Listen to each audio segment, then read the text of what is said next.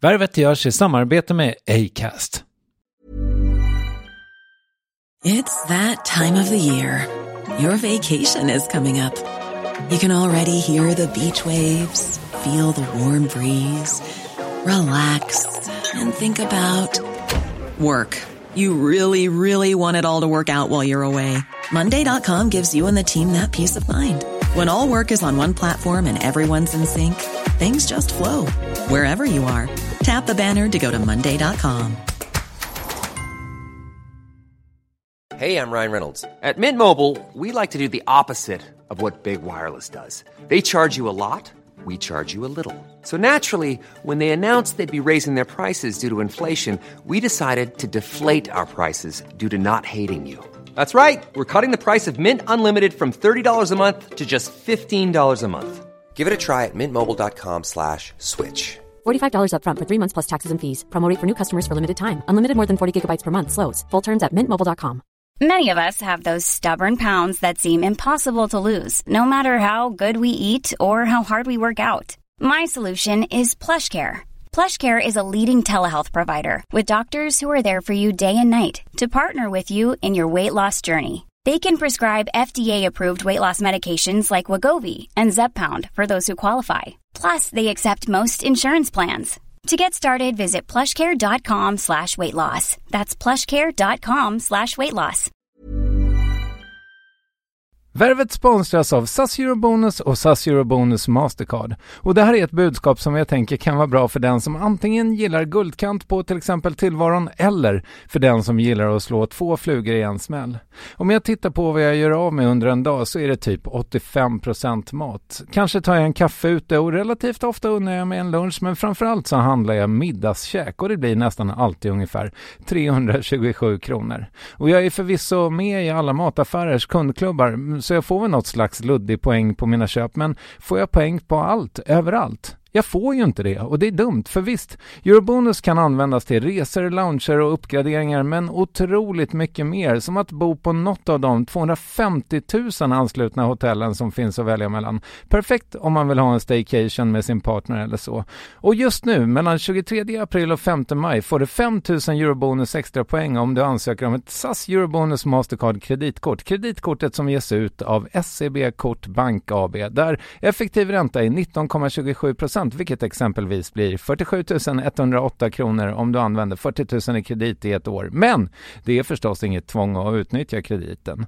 Få poäng på allt, överallt, och du börjar på saseurobonusmastercard.se. saseurobonusmastercard.se. Tack SAS Eurobonus och SAS Eurobonus Mastercard. Värvet presenteras i samarbete med Nasonex, utomhusmöjliggöraren, som de inte kallar sig av någon märklig anledning. Men det är i alla fall Sveriges mest köpta antiinflammatoriska nässpray mot allergisk snuva. Och nu kommer ett litet test, så fram med papper och penna du som lyssnar, nu kör vi. Fråga 1. Vill du vara ute mer i naturen? Fråga 2. Sitter du framför en skärm lite för mycket? Fråga 3. Är du allergisk? Om du har svarat ja på någon av frågorna så tycker jag att du ska bege dig till beanoutsider.se. Jag vill för övrigt poängtera att Nasonex nässpray är ett receptfritt läkemedel från 18 år för behandling av symptom vid säsongsbunden och perenn allergisk snuva.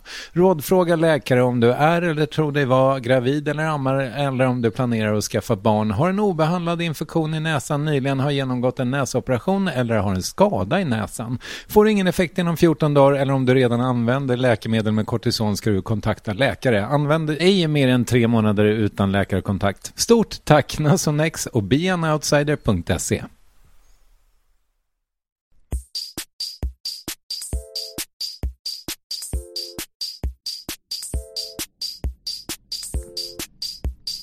Värvet. Värvet. Värvet. Värvet. Värvet. Värvet.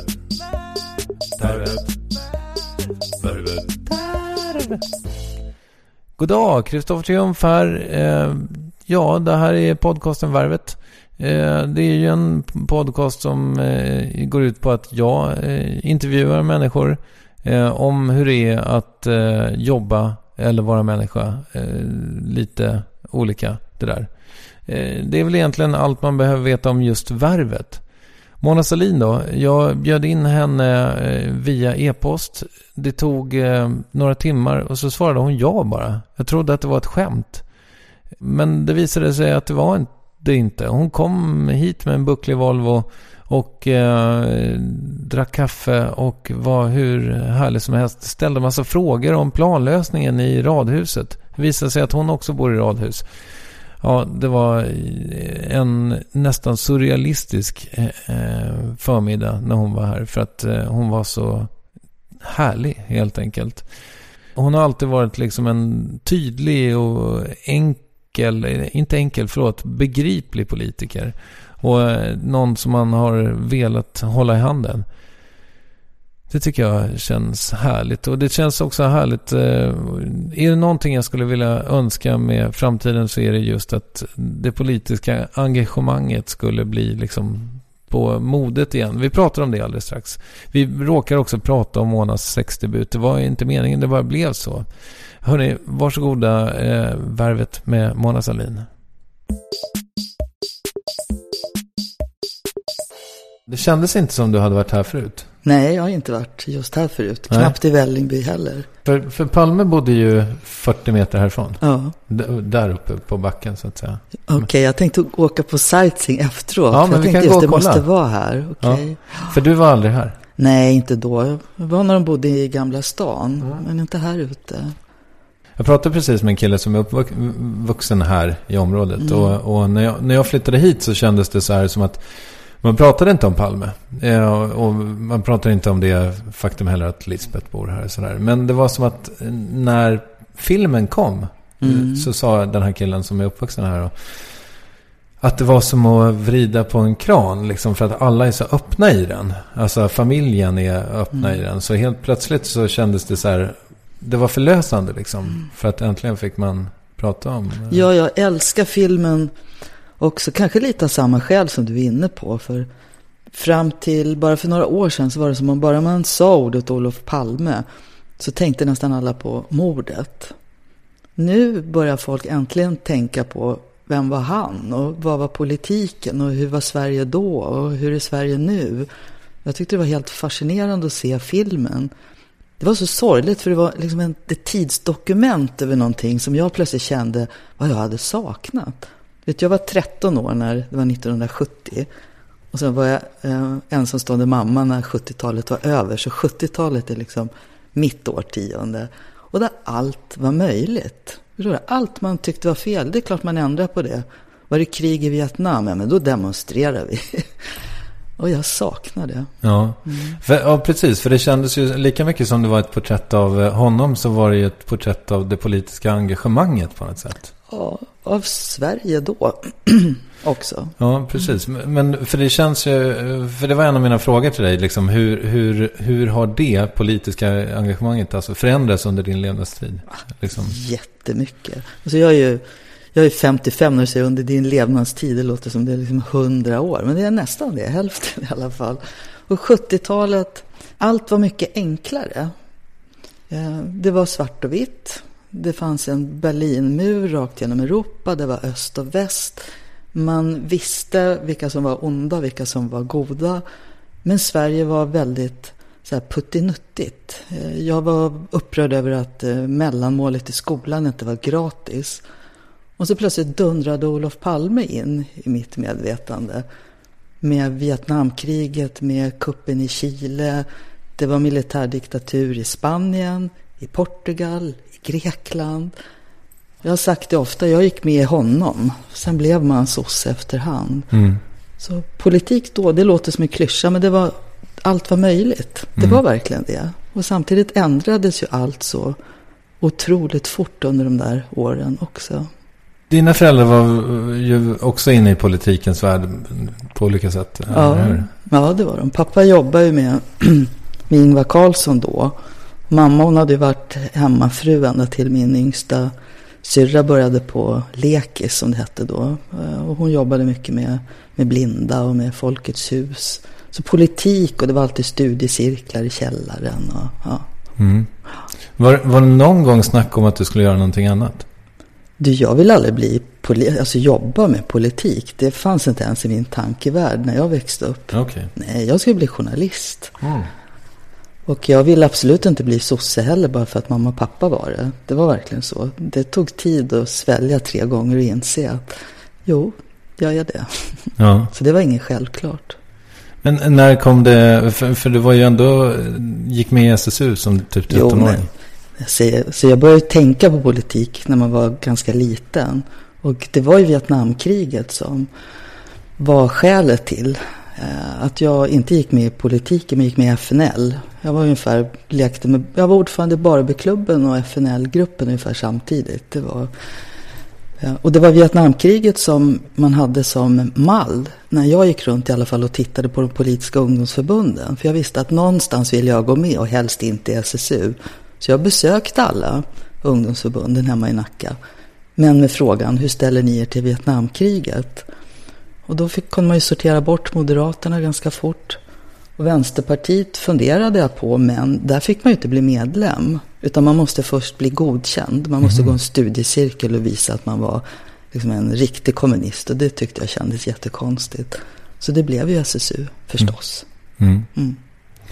Kanske tur det på något sätt då? Ja, det blev så. Du, jag tänkte på det. En oväntad story i Palme-filmen, det var ju den med hans tänder. Om man inte har sett filmen så är det alltså när han börjar sin karriär så som Fredrik Wikingsson sa, så såg det ut som någon hade kastat in tänderna i käften på honom. Och efter ett liksom någonstans innan han blev partiledare, antar jag. Ja, det måste det ha varit. Så fick han en sån här, vad heter det? När man... Brygga, va? Ja, just det. När det är konstgjorda tänder helt och hållet. Jag heter inte brygga då, jag tror det. Det förändrade väl också hans röst lite grann, kan jag tänka mig. Eller hur han talade liksom. Men har du upplevt något liknande? Med mina tänder? Nej, inte med tänderna. Nej, men att någon så här, men Mona, nu måste vi... Ja, massor med gånger. Ja, är det så? Ja. Jag vet inte om du har sett den här filmen om Margaret Thatcher, Järnladyn, The Iron Lady. Alltså, hon och jag är ju jätteolika på alla vis och sätt, hur vi ser ut, hur vi är och politiskt. Men det finns några scener där när hon ska bli partiledarkandidat. Då folk säger åt henne, men Margaret, man kan inte låta så där som du gör. Du låter som en som jobbar i butik. Du låter inte som en statsman. Så hon fick gå och träna. Det där har jag fått höra så många gånger. Att min röst och min dialekt, att du låter som en snabbköpskassörska, har jag fått höra mycket. Och en sån här konstig Stockholmsmänniska som ingen ute i landet kommer att känna förtroende för. Så rösten och hur man är klädd får man som kvinna, eller har jag fått höra många gånger, hur man borde ändra och se annorlunda ut. Har du experimenterat med att... Nej, rösten har jag aldrig gjort. Det vet jag inte hur man skulle göra. Men kläderna, jag har gått på många såna här råd. Och det blev så fel alltid. För till slut känner man sig bara obekväm. Du är väldigt ledigt klädd idag. Det är en lite halvkonstig mix av... Du verkar rätt finklädd egentligen, men så har du någon form av träningsjacka på dig. Träningsjacka, jag hittade den i en sån här gammal Adidas. Det är en jättefin. Är det din egen? Eller har du snott den av någon? Nej, det är min egen faktiskt, som jag köpte när jag var yngre. Ja, min egen garderob. Nej, men det där har alltid varit mitt problem. Att jag gillar jeans. Jag är liksom en jeans-tjej. Jeans och kavaj. Och det var inte alltid så... Man tyckte, ska en statsministerkandidat verkligen gå runt och se så där ledig ut? Och jag kan förstå det också. För kläder signalerar ju mycket. Men det är jobbigt att gå och tänka på det hela tiden. Ja, verkligen. Svårt att vara alla till lags också. Men det går ju inte. Nej. Tydligen så Säpo då när Palme bodde här, jag har inte riktigt fattat om det var så att de hade dubbelt boende, att de hade det här huset kvar och att de bodde i Gamla stan också, eller om de övergav Vällingby ett tag. Jag tror de övergav Vällingby ett tag. Ja, så kan det vara. Skitsamma, men tydligen så hyrde Säpo in sig här, alltså runt om då i området liksom, för att ha någonstans att bo i närheten. Har det varit likadant för dig? Ja, inte att de hyrde in sig, men de skaffade en sån här byggbarack. Typ en sån här liten friggebod som de satte upp utanför radhuset. Där de ju inte bodde, men där det satt någon då dygnet runt. Åh fan. Ja. Hur är det att leva med livvaktsskydd? Ja, det är bland de vanligaste frågorna jag får. Ja. Förlåt. Nej, absolut inte. inte. Jag vill inte vara klyschig, men... Nej, inte jag heller. För det är så svårt att svara på ett vettigt sätt. För när man inte lever med livvakter så tänker man ju bara på att vad jobbigt det verkar. Att aldrig få vara i fred. Att aldrig få vara ensam. Att inte kunna göra spontana saker. Men efter ett tag så väljer också hot och hat in i ens verklighet. Och man tvingas ändå acceptera att det där behövs. Det är så, det behövs. Och till slut så känner du hoten så närvarande att det blir en trygghet. Att om jag hör steg bakom mig, eller om jag då hörde steg bakom mig, så visste jag att det är Säpo. Och såg jag någon packad kille som ilsket började gå framåt mig, så visste jag att jag har honom ser Säpo också. Så att från att bara vara ett orosmoment så blev det en trygghet. Men nu hade du inte det när du kom hit? Nej, nu har jag inte det. Du har inte haft det på länge eller? Nej, de var väl kvar något år efter att jag slutade. Men... Så nu får man ju vänja tillbaka vid att inte ha. Du vänder dig och vi snackar om något? Ja, nästan. Precis. För det där att aldrig vara ensam är ju inte bara plågsamt. Det är ganska skönt också. Prata med någon. Jag förstår det. Så har jag berättat förut, men jag tycker fortfarande det är en så rolig historia. Jag körde ju inte bil själv på 8-9 år. Så första gången jag skulle köra då familjens bil som jag aldrig hade kört, den här fina Volvon jag kommer nu. Som du för övrigt har smält med på något sätt? Ja, någon har kört in i eller i sidospegeln. Okej. Jo, men i alla fall, då tar jag nyckeln, så går jag ner till parkeringen, så trycker jag öppna dörren, så går jag in och sätter mig höger bak. Där har jag ju suttit i 9 år. Så är det. Men nu sätter jag mig på förarsätet. Ja. Har du med dig i det här säkerhetstänkandet fortfarande? Alltså så här, när du kom hit till exempel, alltså när du kommer till en ny plats här, kollar du så att det känns safe? Nej, inte så. Däremot om jag går ut en fredag eller lördag kväll, så tänker jag rätt mycket på vart jag ska. Om jag sätter mig någonstans vill jag helst inte sitta med ryggen mot. Jag går inte gärna själv på kvällarna. Framförallt om man rör sig i områden där det är mycket packade människor. För det är någonting med alkohol, och om man ser en sån som mig så ska man snacka, och inte alltid i vänliga termer. Så det tänker jag på, men inte så här att åka ut till Vällingby en dag. Nej. Då kör jag ju bara. Ja. Berätta lite om det. Vad vill folk prata med dig om när de är fulla och kommer fram? Ja, vad vill de inte prata om? På gott och på ont så är jag en person som väldigt snabbt, jag är Mona. Människor som man aldrig har träffat förut, så säger de inte där är Salin, utan man är Mona. Så man hamnar i samtal om äktenskap, om kärlekshistorier, om skatter, om EU, om Palme, om Juholt, om Reinfeldt, invandrare men inte för många, kärnkraft, allt. Och jag har alltid tyckt om det där, för det blir liksom inga mellanlägen mellan personer som kommer fram till en, utan man hamnar verkligen i samtal som man aldrig skulle göra annars. Men du tycker det är ett tveeggat svärd så att säga? Ja, det är det. För också jag kan ju gå runt och känna mig deppig och ledsen, eller man är ute och går med någon av sina ungar för att bara prata. Och så kommer hela tiden fram människor. Och det kan vara jobbigt, men framförallt är det ju människor som är fulla och tycker illa om en. Och sen så är det också, eftersom jag jobbar så mycket nu med högerextremismen i Expo, så är det ju väldigt mycket hat fortfarande ifrån högermänniskor, från rasister. Och de har ju en tendens också att komma fram och vara väldigt hotfulla när de väl ser en. Även om det är mycket snack så är det jobbigt, tycker jag. Ja, det förstår jag. Jag ser ju aldrig, tycker jag, högerextremister. Men det kanske man inte vet förrän de börjar... Nej, men det är väl det. Folk tror ju fortfarande att en högerextremist alltid kängor, är rakad och har en skinnjacka. Så är det ju inte. Jeansjacka trodde jag. Men... Ja, okej. Ja, men det kan vara kostym och slips också. De kan se ut på alla möjliga sätt. Ja, okej. Hur har det sett ut med det där? Har ni liksom haft en dialog så här? Okej, är det värt det? I familjen? Ja. Att vi har. Just den där frågan, är det värt det? Jag har ju ibland fått svaret för mig att nej, det är inte värt det. Jag har ju hoppat av också och lämnat allt. Och där det här spelade en roll. Sen har ju mina ungars liv påverkats jättemycket.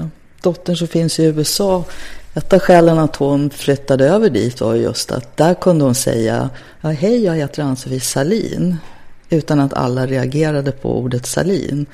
Så hon kände då att hon var tvungen att komma bort bara för att bli en egen person. Ja, andra har hamnat verkligen i problem i skolan och ute på kvällarna när de visar lägg. Det står Salin. Så det har inte alltid varit att man har svarat ja på frågan om det är värt det. Ja, det var ju också starkt tycker jag. Det blir mycket Palme nu. Men jag såg den i helgen just för att jag visste att jag skulle träffa dig. Och det är så jävla starkt med liksom pojkarna. Ja. Den yngsta är Mårten, va? Nej, Mattias. Yngst. Och han var ju bara tonåring när mordet på sin pappa. Jag tänkte på det så många gånger då. Hur få som såg Olof som en pappa. De hade liksom 3 grabbar, varav en verkligen var liten. Och allt det hat som han hade fått uppleva gentemot sin pappa och därmed mot sig själv. De pratade ju om det på Skavlan för några veckor sedan. På ett sätt som jag faktiskt inte har hört dem göra i offentligheten förr. Jag tänkte mycket på mina ungar när man hörde dem. Ja, jag förstår det. Att hata en politiker är en sak, men att liksom låta det drabba ungar, så jävla fegt. Ja, verkligen. Du sa så här att du tänker dig för innan du går ut på en fredag eller lördag. Vad gör du på en fredag eller lördag när du går ut? Ja, då träffar jag någon av kompisarna och sitter och dricker öl och vin och pratar. Ja. Ja. Går ni bara på Kvarnen då? Nej, det gör jag inte bara på Kvarnen. Jag växte upp där på Kvarnen när man var tonåring. Men Kvarnen är bra. Ja. Men det finns många andra ställen som är bra med. Ja. Du visste du att jag var på Kvarnen ibland? Då? Ja, jag chansar bara. Okej. Det kändes som ett... Gud vad förutsägbar man är. Ja, kanske lite. Du, jag måste bara... Men jag håller inte på Hammarby i alla fall. Det gör alla andra på Kvarnen. Nej, men du har ett ganska starkt sportintresse. Ja, jag gillar verkligen sport. Framförallt fotboll, men det gör jag. Och då håller du på? Då är det AIK. Okej. Ja, jag har fått för mig att det är många AIK-are som gillar Värvet också. Vad bra. Ja. Ja, det är märkligt. Jag hejar inte på något Stockholmslag, men det har fallit sig så att när jag flyttade hit och träffade bara Bayern-människor, men nu är nästan alla omkring mig AIK-are. Aha. Och jag är förvånad också över att AIK är så stort här i Västerort. Eller ja, det är inte så konstigt i och för sig. Men det är väl mycket som inte är så bostadsberoende längre. Det är väl samma med politiken som inte är lika klassberoende längre. Nej, så är det kanske. Vi pratar om 70-talet. Om man var uppe i Pajala eller Kiruna, då liksom var man född där så var man sosse, punkt. Var man Danderyd, då var man moderat. Så är det inte längre. Och AIK finns även i Dalarna. Ja, så är det. Varför tror du att det är så då? Alltså varför har det luckrats upp så? Ja, dels är det att politiken har förändrats mest på ont, tycker jag. Även fast jag har varit en del av den förändringen själv. Värderingarna har blivit mindre och mindre viktiga. Alla söker sig mot det man kallar mitten. En valrörelse går ofta ut på att inte försöka reta upp folk. Att inte vara kontroversiell. Och då blir det väldigt platt. Och då blir det inte det där med klass och värderingar lika viktigt som det har varit tidigare. Det sörjer jag. Även fast jag har varit en del av det, som sagt. En del har väl varit ofrånkomligt också. Jag tänkte fråga dig det. Värvet brukar ju liksom lite gå kronologisk ordning, men det får bli lite som det blir. Men jag tänkte fråga dig det, om du fick chansen att om du fick helt fria händer att förändra sossarna, hur skulle du göra då? För att göra en lång historia kort, det är väl också en klyscha, men i början socialdemokratin och fackföreningsrörelsen när det bildades då var det bara inom citationstecken klass som var den stora vattendelaren i den ideologiska kampen. Det var arbetarklassen som inte fick utbildning, som inte fick del av makten. Det var bara ekonomin och kapitalet som styrde. Det var ju det rastret som socialdemokratin hade för hur man ville förändra samhället. Efter ett tag så blev också fler och fler medvetna om att det räckte inte med att bara se klass. Det fanns också kön, alltså kvinnor var förtryckta oavsett om man var rik eller fattig. Så småningom så kom också etnicitet in, alltså det fanns en rasistisk grund också i Sverige och också sexuell läggning. Men det har inte blivit den där riktiga de diskrimineringen har inte spelat samma roll i socialdemokratin som klass hela tiden har gjort. Och skulle jag vilja förändra något så är det att verkligen göra socialdemokratin till den där rörelsen som är ilsken och vill förändra och ta bort alla de här normerna som förtrycker människors möjlighet att faktiskt vara de är och att verkligen våga ta strid för allas lika värde.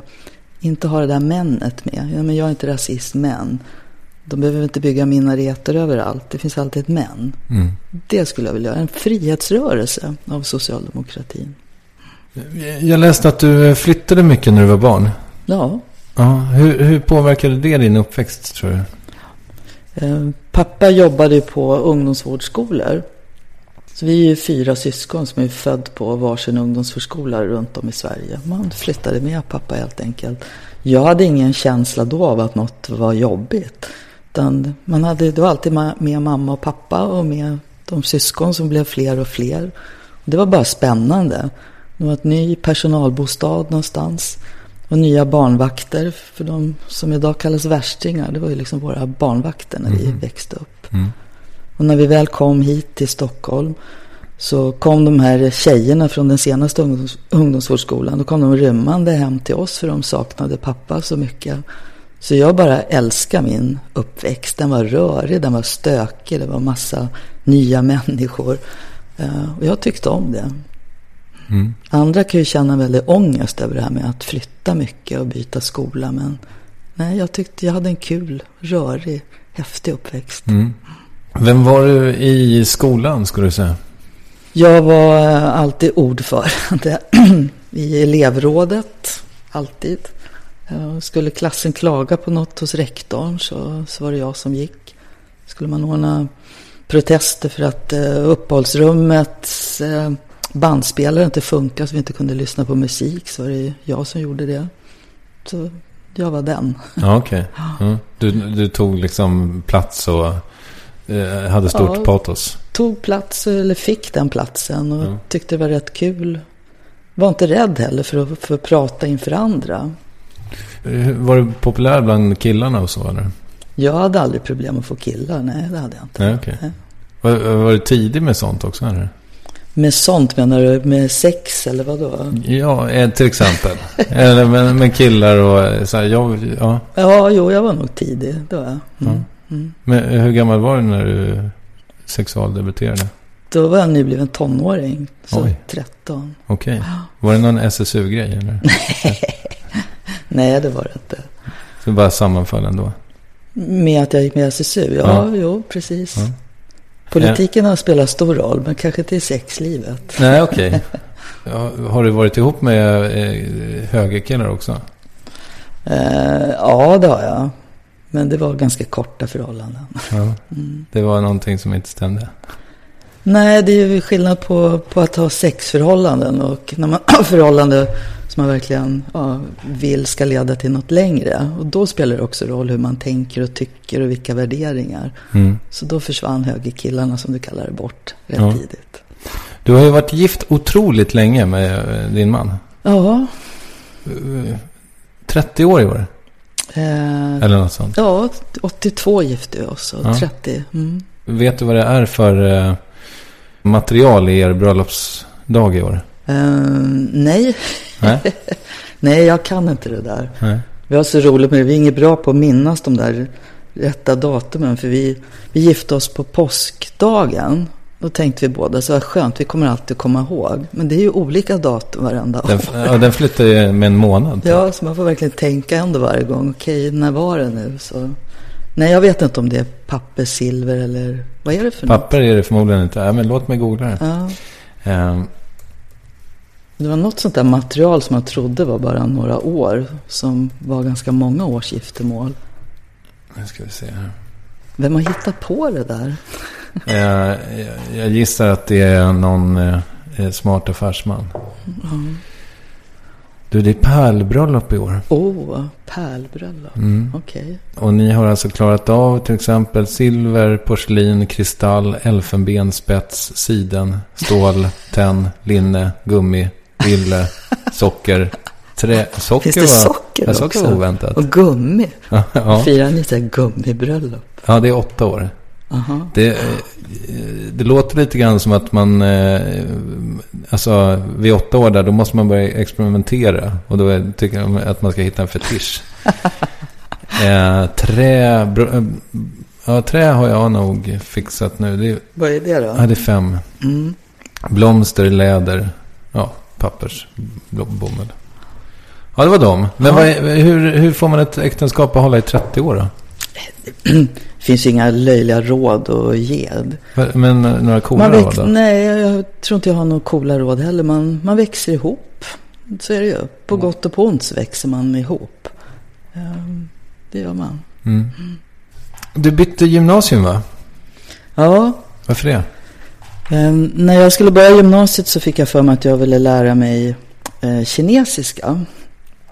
Det var en häftig kvinna som heter Cecilia Lindqvist som har skrivit jättehäftiga böcker med om tecknen som jag blev så fascinerad av. Men jag hade för dåliga betyg så jag kom inte in på hennes. Så jag tänkte ryska då.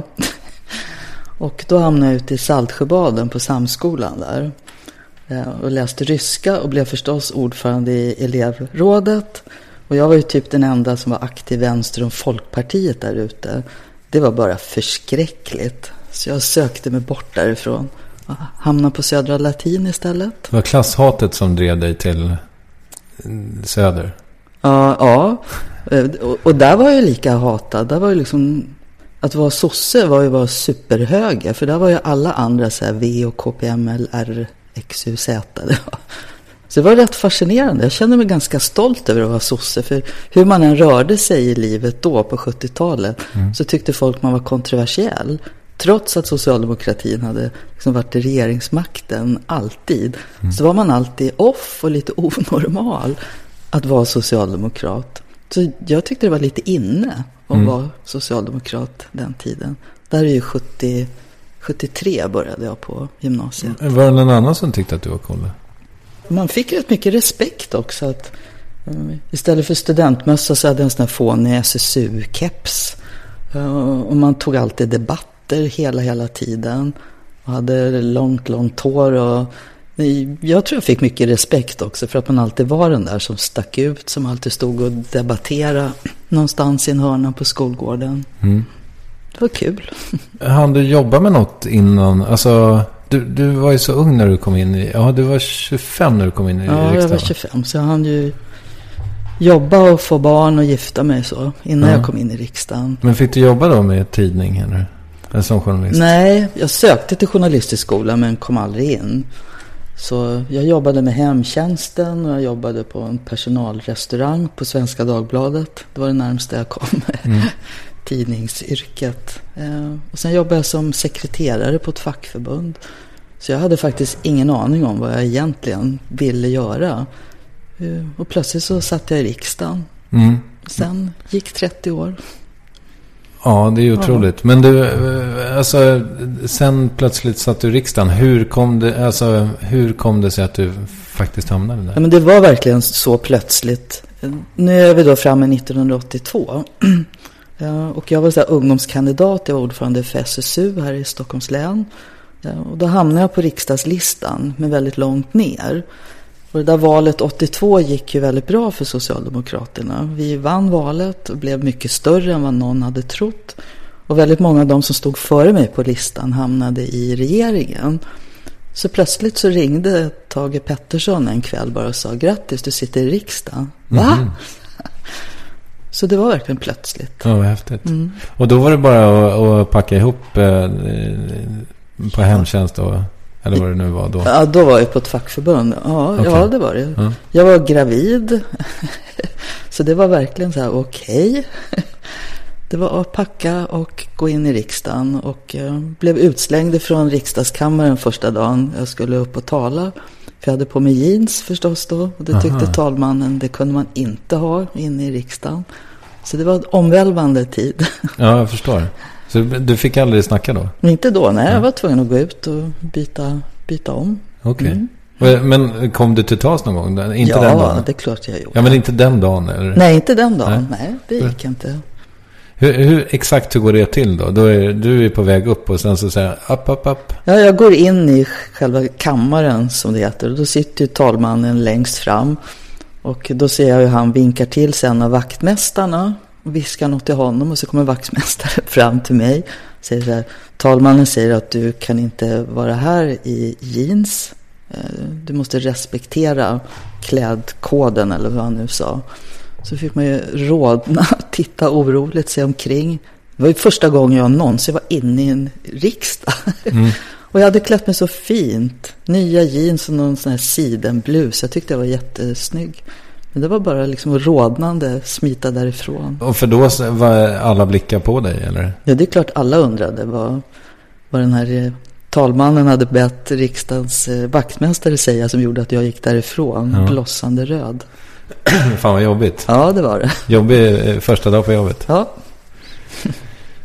Du jobbade där så otroligt länge. Tröttnade du aldrig på att gå till samma jobb liksom? Jo, men nu var det aldrig samma jobb. När man säger sitta i riksdagen i 30 år så är ju det att då har jag suttit och hållit på med kulturfrågor eller jag har varit i arbetsmarknadsutskottet eller jag har suttit i regeringen och sen när man förlorar val och så har kommit tillbaka till riksdagen. Så att sitta i riksdagen är ju liksom inte ett jobb. Det är ju en passion, det är ett intresse, det är ett sätt att leva. Och man söker sig då runt mellan olika frågor som man får fascinerande nog jobba med. Så jag tröttnade aldrig, nej. Kände du att du hittade hem? Alltså så här, fan, det är exakt det här jag ska göra. Ja, efter ett tag, inte i början. Av många skäl tyckte jag det var jättejobbigt första 2-3 åren. Att vara yngst är ganska jobbigt. Och att vara gravid och vara ny och vara yngst. Jag tyckte det var urjobbigt. Både rent praktiskt att få ihop livet. Men också för att så många tyckte, vad ska du här att göra? När du ändå ska vara mammaledig det första du gör. Här står det många och väntar på att komma in. Och det var tufft i början. Men efter ett tag så kände jag att det här trivs jag med. Jag är duktig på det här. Jag kan göra saker. Jag har alltid känt mig hemma i socialdemokratin. Men också i riksdag och regering. Första åren var med Palme, eller? Ja, det var det. Palme, ja, han blev ju mördad 86. Så det är 4 år i riksdagen ihop med honom. Och sen hade man ju som SSU-are fått sitta i många såna arbetsgrupper och utskott och så som Palme ledde som när vi var i opposition. Vilken liksom har varit din favoritpartiledare? Ja, det är Palme. Ja, det är så? Absolut. Vad var det som han hade som de andra inte hade? Om de som lyssnar, man försöker liksom backa i tankarna till hur det kan vara att vara tonåring. Och det här Vietnamkriget bara liksom rullade in i sinnet. Det är svårt för många att förstå det idag när man ser bomber och konflikter överallt. Eller också väljer man bort det. Det gick inte att välja bort då. Och det var det som var vattendelaren för många. Man var så arg, så ledsen, så upprörd. Och som tonåring är man ju ofta alltid arg och ledsen och upprörd på någonting. Och plötsligt så stod det en vuxen människa i tv. Och man såg verkligen i hans ögon att han var lika arg som jag.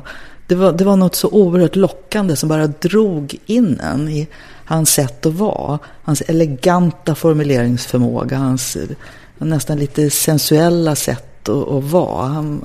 Han var så häftig. Första gången jag upplevde en vuxen människa var häftig. Och dessutom hans åsikter då. När var USA upprörd på honom, då var man ju jättestolt över att lilla Sverige hade liksom gjort stora USA upprört, och det var Palme. Han var solen som allt kretsade runt på något konstigt sätt. Det blev ju ett otroligt stort garv på bion när Annette Kullenberg pratar om att han faktiskt var lite het. På killsidan så har ni inte fått till det liksom sossarna efter honom på det sättet. Inte på tjejsidan heller. Nej, men alltså det är ju inte bara Palmes utseende, men det är det också när man pratar om att han var het. Det fanns något där i den här kluriga, luriga blicken på allting. Det här håret som alltid slängde och svängde. Kavajen som alltid var skrynklig. Och det här, vilken utmanande fråga han än fick, så fick han den där blicken och lutade sig framåt och gav sig inte förrän han hade liksom fått säga sitt. Det var otroligt lockande, tycker jag. Ja, hett. Ja, men finns det har du liksom stött på någon liknande karismatiker efter honom? I Sverige? Ja. En del av de som jobbade med Palme var ju väldigt karismatiska, tycker jag. Ta en sån som Anders Färm till exempel, som var en av de man kallade Palmes pojkar. Thomas Bodström med sin den här slängiga, skrynkliga stilen. Ja, just det. Sen är det väl inte så många andra kanske. Nej. Men det är ju inte därför man söker sig till politiken eller för att hitta heta killar. Nej, det kan jag förstå. Då får man gå till Kvarnen. Ja, just det. Ja, nej, men det är ju inte dåligt för politiken kanske. Just det, alltså som Kullenberg sa där, att det är så här, att det finns för få i politiken. Och det är ju kanske, ja, det kanske hade varit bra för politiken helt enkelt. Ja, framförallt där tycker jag då personer som är kontroversiella, som är lockande, som är oväntade, oförutsägbara, som säger saker eller gör saker som man hela tiden måste förhålla sig till. Vad tycker Palme idag? Jag är för, jag är emot. Det tycker jag politiken saknar idag enormt mycket. Men du hade väl lite av den. Alltså när du sa så här att det var häftigt att betala skatt, det är typ det är den sista sån här riktiga frasen som jag minns som en politiker som verkligen har fäst.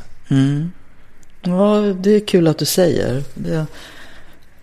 Jag kan inte jämföra med Palme, det går liksom inte. Men det här att vara kontroversiell, att vara en person i politiken som alla har åsikter om, tycker om eller tycker inte om, det har jag ju varit också.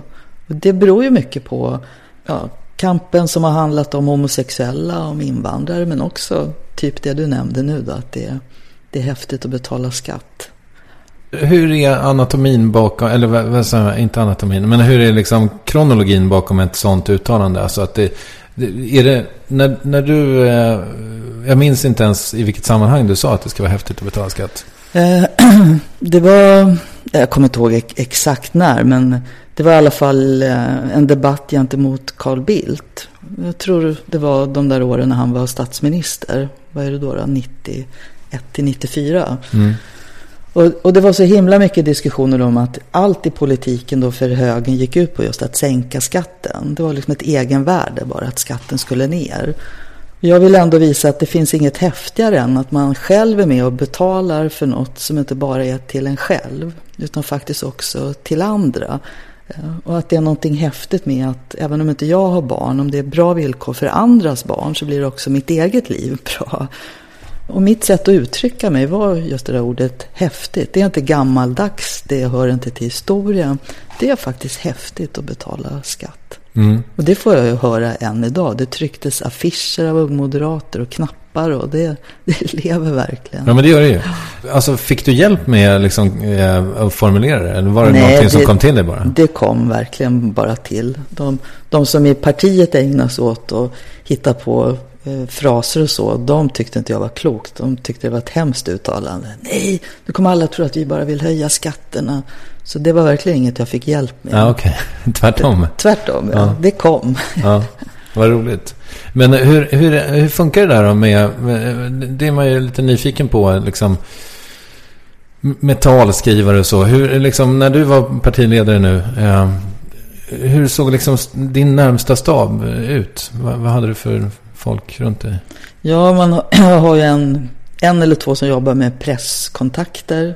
Också en sak som verkligen är skillnad mot 70-talet och idag är det så enormt mycket press att förhålla sig till.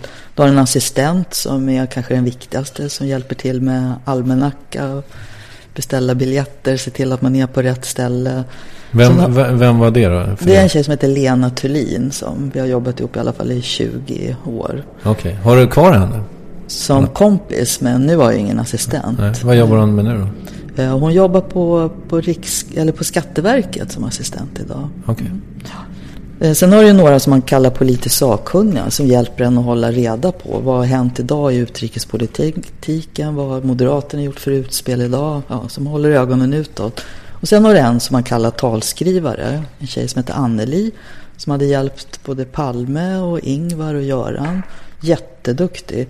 Men hon skriver ju inte hela tal, utan hon säger, okej, du ska prata på Metall om 3 veckor. Metall har de och utspelen. Och jag tror det vore bra om du pratade om arbetsmiljöfrågorna. Alltså man bollar idéer och så skriver hon ner idéer. Men inte i form av ett helt tal, utan det gör man ju själv. Eller jag jobbade så i alla fall. När man väl står i talarstolen. Okej, så du fick liksom stolpar av henne nästan? Precis. Ja, precis. Och så fyllde du i... Utan det var ju bara om det var verkligen speciella saker, som i början att prata på engelska i FNs talarstol. Ja, då ville jag verkligen ha ett tal innan man kände sig trygg med det. Eller om du skulle prata om Estonia, där plötsligt varje ord, varje nyans spelade roll. Gick det fel så kunde det såra så många människor. Sådana gånger behövde jag i alla fall, ha ett tal. Mm. De här människorna som jobbade kring dig, hade du möte med dem varje morgon då? Nej, inte varje morgon, men 2-3 gånger i veckan så satt man ju ner och fika antingen på morgonen eller eftermiddagen. Just det, att prata igenom vad händer imorgon, vad händer nästa vecka, är det något stort, är det något annorlunda. Man behöver ju hjälp ofta med att förstå och lära sig saker som har hänt, och det behöver man ju prata igenom med dem, så de blir ju jätteviktiga. Känns det som ett misslyckande att din tid som partiledare blev så kort? Absolut, ja. På vilket sätt hade du velat liksom, att det skulle vara annorlunda? Utan att jämföra med Palme då, men man jämför med den tiden. Så Palme var ju en politiker, partiledare. Han förlorade 3 val och sen så vann han det 4:e. Göran Persson, han fick sitta i 10 år. Sen började folk tycka, 12 år vart det. Nu är vi trötta på honom. Och Reinfeldt, han har suttit nu i 6 år och folk börjar tycka, men nu är vi trötta på honom. Jag kan vara lite skraj över det där, att tålamodet är så himla kort. Och vad händer om en politiker bara liksom får förlora ett val, sen pang, ut igen? Går det överhuvudtaget bygga upp någonting större, någonting djupare? Och jag tycker det är så himla sorgligt att vi förlorar valet och att jag tappar förtroendet. Det är därför man får gå. Men jag hade så gärna velat försöka ett val till.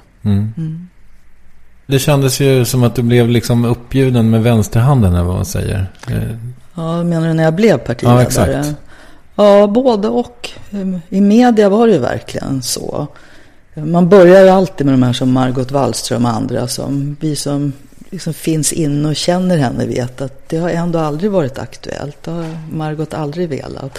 Och då blev det ju som om den allra sist på listan var den här Salin. Och det var liksom ingen annan kvar, då tar vi väl henne. Så kändes det ju inte för mig. Det var det verkligen. Nej, det hade varit jävligt deppigt, antar jag. Det hade varit superdeppigt, ja. Men däremot den här eviga striden i socialdemokratin med det man kallar höger och vänster, fast det inte är så enkelt. Den var ju inte lätt att hantera efter en valförlust då 2006. Och Miljöpartiet och Vänsterpartiet, och skulle det vara rödgrönt. Det var en tuff tid. Och det var synd att det inte gick. Du fick väl ärva liksom lite gamla problem? Ja, och problem som jag var en del av. Jag menar, jag har ju suttit i partiets ledning sedan början på 90-talet. Så jag var ju liksom inte någon som bara damp ner där när Göran slutade. Men visst, man fick ärva mycket. Och det jag tyckte då att partiet hade störst problem av allt med, det var självbilden. Det var som självbilden var socialdemokratin från 70-talet, som om Palme egentligen hade vunnit alla val, som om vi egentligen alltid hade varit minst 45% och allt annat var något onormalt tillfälligt tillstånd. Och det var jobbigt att kämpa med. Plus att 117 år och aldrig någon kvinna som partiledare. Få vill ju erkänna att det spelade roll. Men jag är övertygad om att det är klart det gjorde det. Det var ovant, det var annorlunda. Kan en statsman vara en hyfsat ung kvinna? Ja. Jag tänkte på det när Palme liksom får sitta där i dokumentären och bedöma så här karikatyrer liksom. Hur känner du inför det där? För du har ju också blivit karikerad 100 gånger. Ja, Mona Muslim. Ja, massor. Dels är det ju ett tecken på att man spelar roll. Om inte de jag verkligen vill bekämpa politiskt, som rasisterna eller homofoberna, inte upplevde mig som någon de faktiskt ville motarbeta, då hade jag inte gjort någon nytta. En politiker som ingen är arg på har ju sällan gjort något överhuvudtaget. Så det stör inte mig. Det tycker jag var rätt häftigt att kunna se alla karikatyrerna. Men det där hatet som är någonting annat, som finns lite djupare, det tycker jag har varit svårt att ta till sig. Svårt att förstå. Det vet jag inte om jag har gjort det än. Nej. Du säger att du inte kan ta till det, men är det så att det gör ont i det liksom? Ja, en del saker har gjort ont genom åren. När hatet riktar sig genom mig till de som finns runt mig, som min familj och mina ungar, så är det förstås något som man bara blir så fruktansvärt arg och ledsen och ibland rädd. Men också hur hatet blir någonting mer än bara att tycka illa om en politisk åsikt. När man känner att det går runt människor och tycker illa om en som person. Det tycker jag fortfarande är svårt att förstå. Det är mycket lättare att ha en hård debatt med en nationaldemokrat eller en nazist. Man vet att vi tycker så fruktansvärt olika om. Än när någon bara säger att fy fan, den här Salin, vad vidrig hon är. Googlar du dig själv ibland? Jag har gjort det många gånger genom åren, men nu håller jag inte på med det lika mycket. Nej. Vill du ha lite mer kaffe? Ja, bara värma på lite. Ja, visst. Du tar det svart alltså? Jag tar svart, ja. Det var svårare vän jag sa med socker än att sluta röka. Ja. Har du inga dåliga vanor kvar? Jo, massor, men... Berätta. Nej. Jag tänkte på det. Det finns ju en frisör som som ibland får så här press för att han håller till där bakom. Ja, liksom. mittemot i riksdagen. Ja, Gamla exakt. Stan. Ja. Finns det en sån för riksdagens tjejer också? Det är så intressant. För precis det där du säger har jag tänkt på många gånger. Han beskrevs ju alltid som den som alla statsministrar och alla socialdemokratiska partiledare har gått till. Och han är en herrfrisör. Nej, det finns ingen som vi tjejer går till. Nej, okej. Taskigt. Eller taskigt. Ja, men det är bra litet exempel ändå på det där med normen ändå. Ja. Att det var en journalist som frågade mig en gång, kan en statsminister vara föda barn? Och så så det beror på om det är man eller kvinna. Och då tittade han ilsket på mig, men det var inte det han menade. Nej, men det var ju det du sa. Det är så intressant. Ja. Bilden av manligt och kvinnligt sitter väldigt djupt. Ja. Hur många år jobbade du i riksdagen? Alltså... Jag kom in 82 och lämnade förra året. Så 29 år blev det. Ja. Visst är det så att ni äter lunch i en matsal? Ja. Om man är i riksdagen en dag och är hungrig så finns det matsal där. Ja. Är det så också att man har samma plats då? Nej, inte samma plats, men alltså i riksdagen är det inte bara politiker. Det är massor med tjänstemän, det är lokalvårdare, det är vaktmästare. Ja. Alla har ju samma matsal, men i hörnan så finns det några bord där det sitter skyltar då att främst för S-ledamöter mellan 11 och 2. Så vill man sitta med partikompisar så går man till de borden. Okej. Vilka var härligast att käka med då? Under det? Du har ju suttit med så många, men... Ja, vilka var härligast att käka med? Jag har alltid tyckt de här som är lite udda, som man kan sitta och debattera med, är roliga att käka med. Så jag måste säga att jag tyckte Ian Wachtmeister, som jag ju tyckte fruktansvärt illa om som politiker, men han var väldigt kul att prata med på lunchen. Och Carl Bildt också. De är också sådana som tycker om att tjafsa och debattera. Så de två säger jag då. Ja, vad roligt. Du omskrevs jag här nu för att du fick inte det här jobbet i Socialistinternationalen. Nej. Kändes det också som ett misslyckande? Eller kändes det som ett misslyckande, ska jag säga?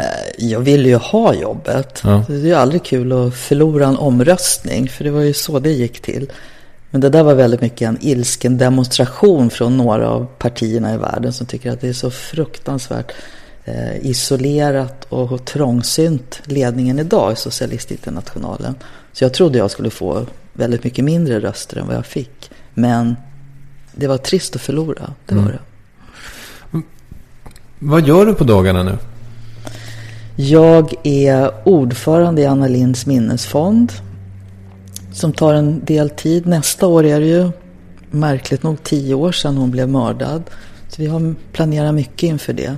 Jag sitter i Expos styrelse, som är den Stig Larsson som gjorde alla de här fantastiska böckerna. Den stiftelsen han startade, som jobbar med antirasism. Jag sitter i Systembolagets styrelse. Och sen så håller jag föreläsningar och föredrag om olika politiska områden.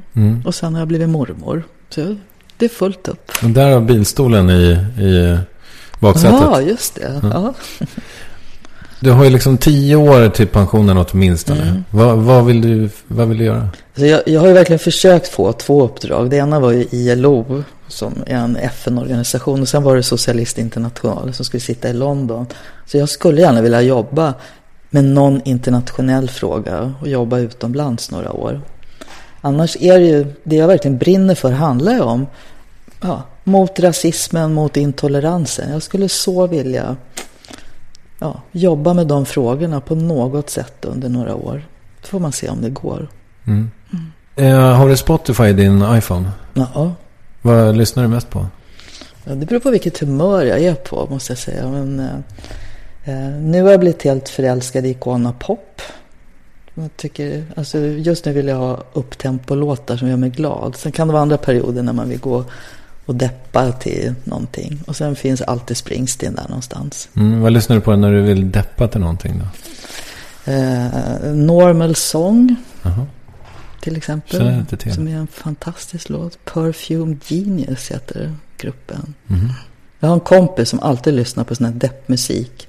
Han skickar hela tiden på Spotify sina listor. Så hittar man såna här nya depplåtar. Okay. Och det är en sån. Den är helt fantastiskt vacker. Tränar du mycket? Ja, det gör jag. Vad gör du då? Antingen är jag ute och går. Så jag verkligen går snabbt så man blir svettig. På äldre dagar har jag försökt börja springa. Det är fruktansvärt jobbigt och skittråkigt. Så går jag på gym. Antingen trampar jag runt på löpbandet eller också testar olika pass. Body pump tycker jag är jätteroligt. Ute i Nacka? Ja, ett litet gym där. Har du bott i Nacka hela ditt liv?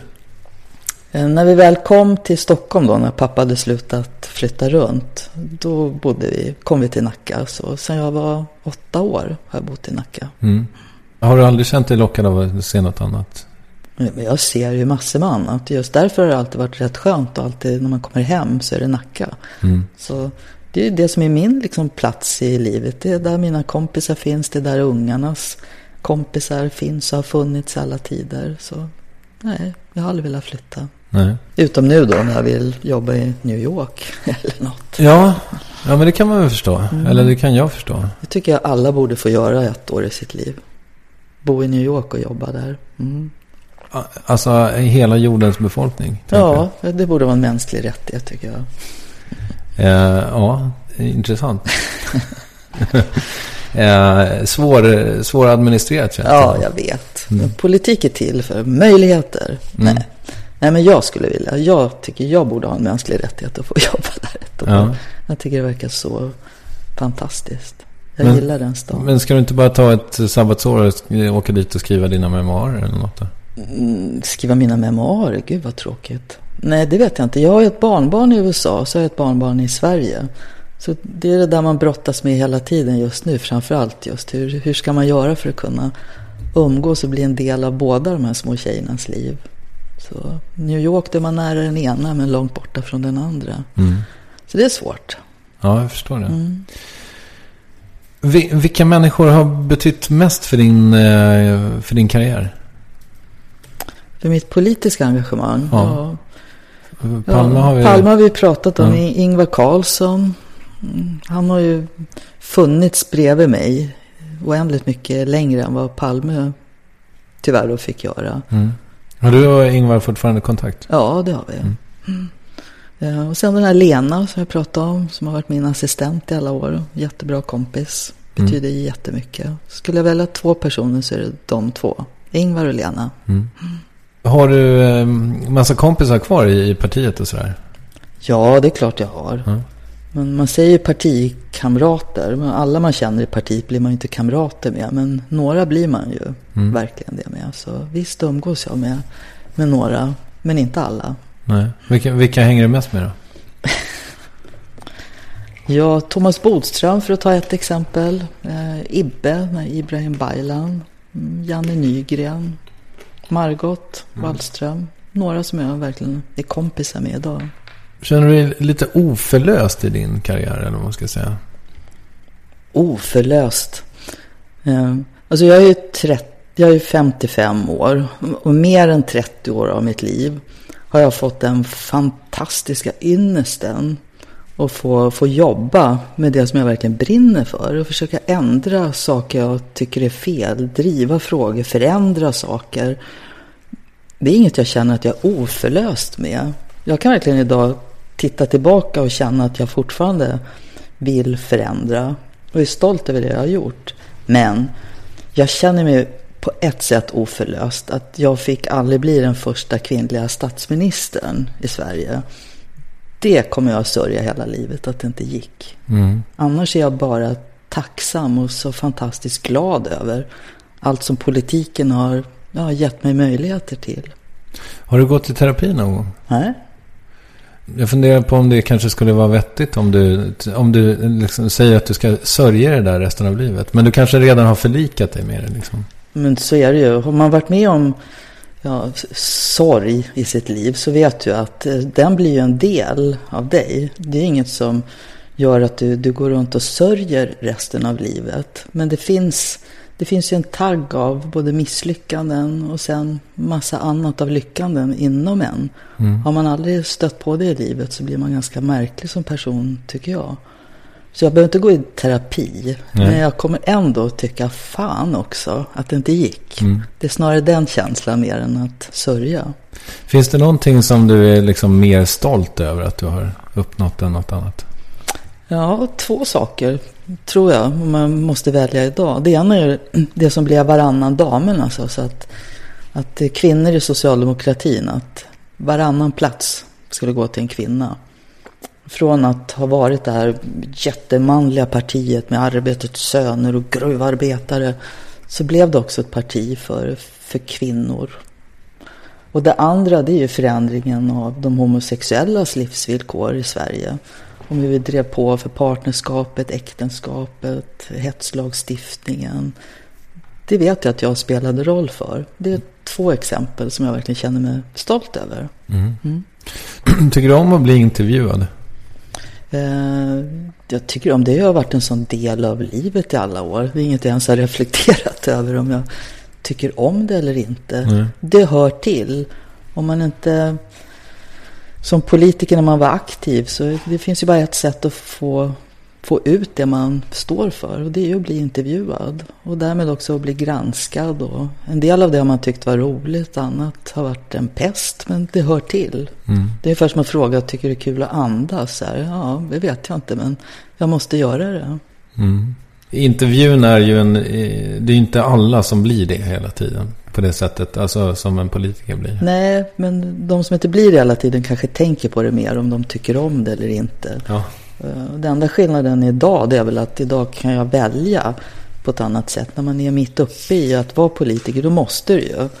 Även när du tycker något är jobbigt så har du inget val. Nu kan jag ju välja. Då kan man ju säga nej till saker också, utan att motivera det. Men jag är så himla glad att du ville vara med i Varvet. Ja, men det var ju bara för att jag hade folk i min närhet som lyssnar mycket på podcast och inte minst ditt program, som tyckte det där är bra. Så då satt jag med och lyssnade på några också. Ja, vilka har du hört då? Nej, alltså inte av dig. Jag lyssnar igenom på podcasten överhuvudtaget. Det blev Filip och Fredrik. Ja, vad tyckte du om den då?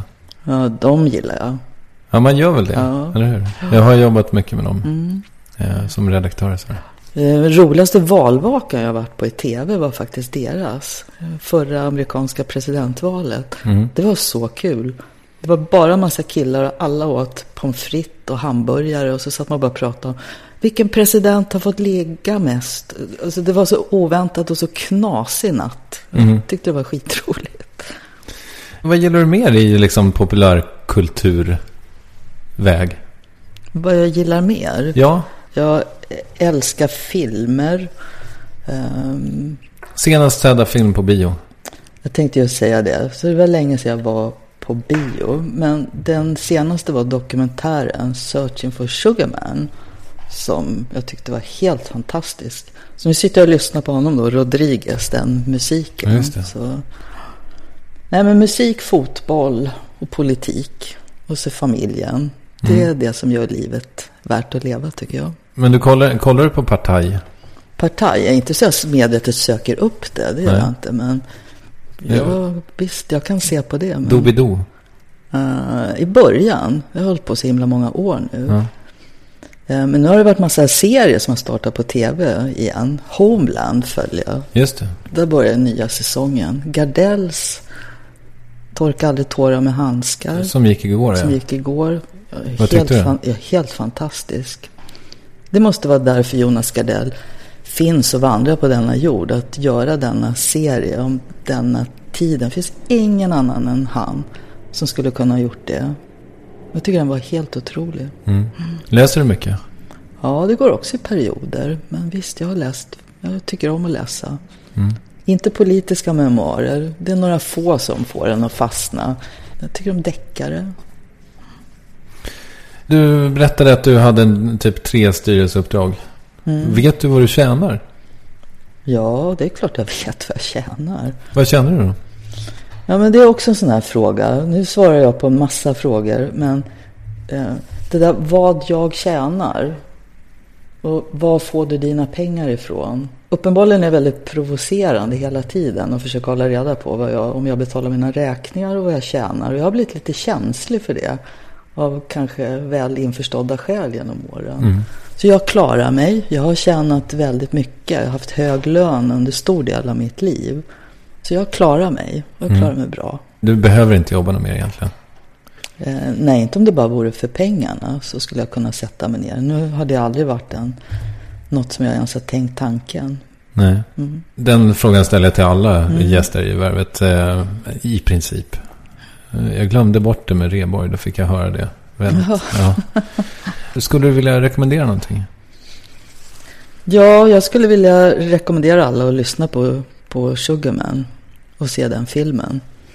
Det finns något så himla lockande över att man gör saker i sitt liv och sen går det årtionden och då har ingen aning om att det du gjorde har satt avtryck på människor någon annanstans i världen som går runt och bara älskar det du gjorde och du är helt omedveten om det.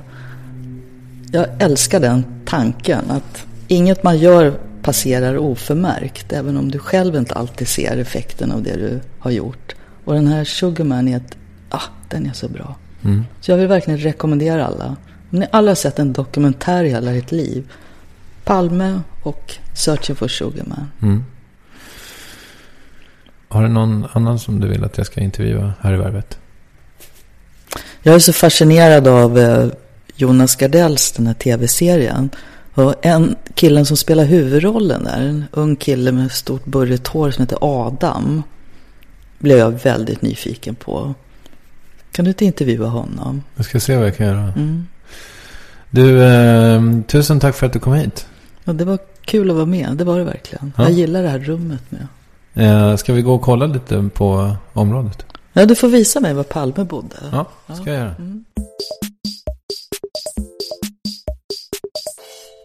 Det som händer här när vi slutar är att vi sätter på oss jackorna och går ut och kollar helt enkelt i området och pratar om hur det är att bo så här och om Palme och om hennes liv och så vidare. Jag tycker också om tanken på att ibland så känns det ju så här, jag pratar i nästan 1,5 timme med en gäst, men det räcker liksom inte till. Man skulle vilja prata ännu mer, och så känner jag med Mona. Men så är det med Värvet, att man får komma tillbaka. Apropå Värvet så är det ju så att det här avsnittet kommer på en torsdag natt mot fredag då. Och i vanliga fall så kommer den alltså ungefär på söndagar. Nu på söndag, det vill säga den 14 eller vad det blir, så kommer inget avsnitt därför att det är det här avsnittet som du lyssnar på som skulle ha kommit då. Men eftersom jag är bortrest så blir det inget eller bortrest. Jag har lite ledigt. Den 21 är Värvet tillbaka med nästa avsnitt, och vem som kommer då, ja, det är lite dunkel, men det blir någon väldigt härlig människa. Kanske Hanna Hellqvist. Innan jag slutar så ska jag bara göra lite reklam för Simon Gärdenfors podcast Arkivsamtal. Det är nämligen så att jag har varit gäst i den, och det blev nästan som en Värvet-intervju. Så där kan ni lyssna lite om ni är nyfikna på mig. Jag har också varit med i Till slut kommer någon att skratta. Sveriges roligaste. Men vad fan, jag har ju vunnit prisen senast. Varför har jag inte skrutit om det? Värvet är ju Sveriges bästa amatörradiokanal enligt stora poddradiopriset. Otroligt kul. Och TS-Knas vann också pris där. Den är med i. Ja, lyssna på den helt enkelt. Så hörs vi då om ungefär 10 dagar. Klippte gjorde Simon Andrén. Hej, kram.